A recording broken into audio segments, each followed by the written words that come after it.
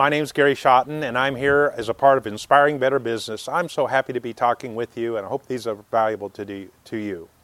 Today I want to talk about the subject of rise and grind. Wow. If you're honest with me, and I'm honest with you, there's some days that it's a grind. And you get up in the morning, and if you're like me, it's like, oh, I really don't want to go to work. I wished I had something else I could do today. I wish I didn't have to face the challenge.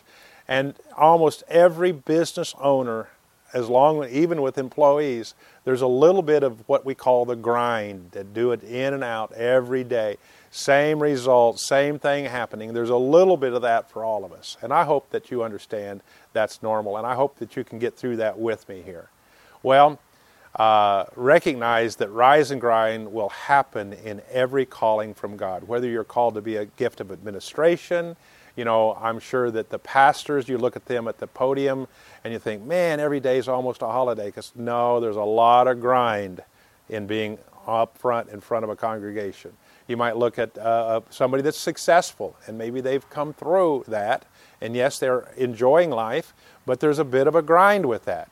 And recognize that everyone faces that. And if you're like me, you're going to have to get through it with me, and I hope this helps. Recognize then that God is looking for patience and endurance, and that only comes when there's a consistent, steadfast, predictable discipline on each one of our parts. That's not bad that we have a discipline, that we have to get to work on time. And it's not bad that we have to accomplish a certain thing each time at work. And that tends to be a grind, but God's in it. Don't you ever think that just because it gets a little slow that I got to change ownership or change businesses or change locations. It could be, but not just because it looks like a little bit of a grind. Recognize that you haven't passed the current test sometimes when you're not really ready for the next challenge, and maybe that's why it's a grind. Maybe you've got to just do something that you haven't learned yet. You haven't engaged yourself. You haven't disciplined yourself enough to really dig in and learn the lesson at that stage. That's important that you recognize that. And then recognize that when you've completed the task, you've got to make sure you've done it with excellence. God doesn't want any part done cake. He doesn't want anything that's just mediocre. God's a God of excellence. So make sure that excellence is a part of everything you do. That no matter if you're cleaning the toilets or parking the cars or volunteering someplace, don't be slothful. That's not going to be pleasing to mankind or God. And then recognize that you're in a position that you have a lot of effect on other people. So when you come with an attitude of, oh, this is a grind, oh, I wish I wasn't here, I wish I had something else I could do, I wish I was out golfing. We joke about that. Well, that's kind of a joke, because we can see a pretty day, and it would be nice to be outside. But recognize in leadership that you're in charge of other people, and they have an effect. You have an effect when you come to work, or your attitude is such. And then what we really want to hear and we want to move towards is a consistent rise and shine. Not rise and grind, but rise and shine. We want to be able to lift other people up. We want to be able to face challenges with some kind of vim, vigor, and vitality. And I just encourage you to make that a part of your attitude. I'm going to tackle this job with an effort that just cannot be equaled by others. Well, let's get some examples.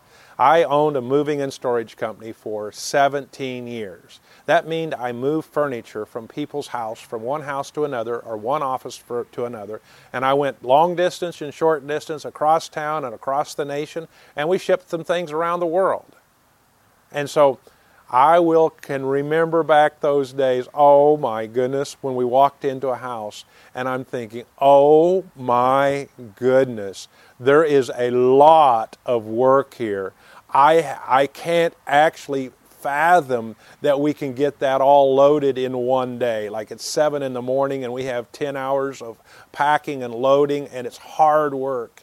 And I just learned back then, just dig in, watch what you say, and start moving. Start going. Don't badmouth it. Don't say, oh, woe is me. Don't arise and grind. Rise and shine to the occasion. Many times, I can't remember how many times I wished, oh, this is actually too hard. But we did it. And we were able at a reasonable time shut the door. The shipment was loaded. We're off to the next thing. And we're tired, but we're feeling good. That's arise and shine. I remember my dad. I know that there's times it wasn't always great for him. There's only 2 times that I can remember seeing a tear coming down the side of his face.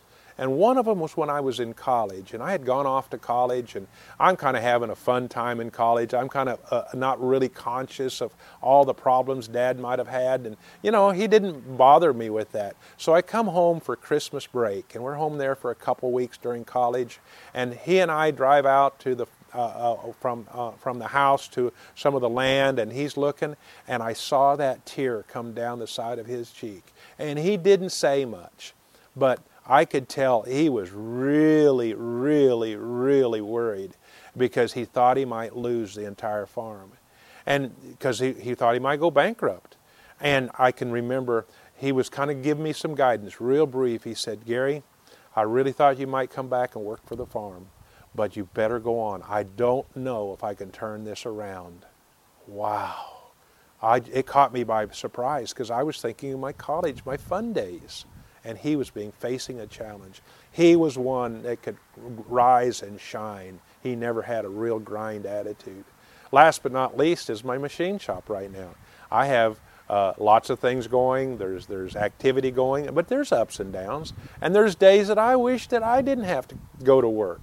So realize all of us are going to face that.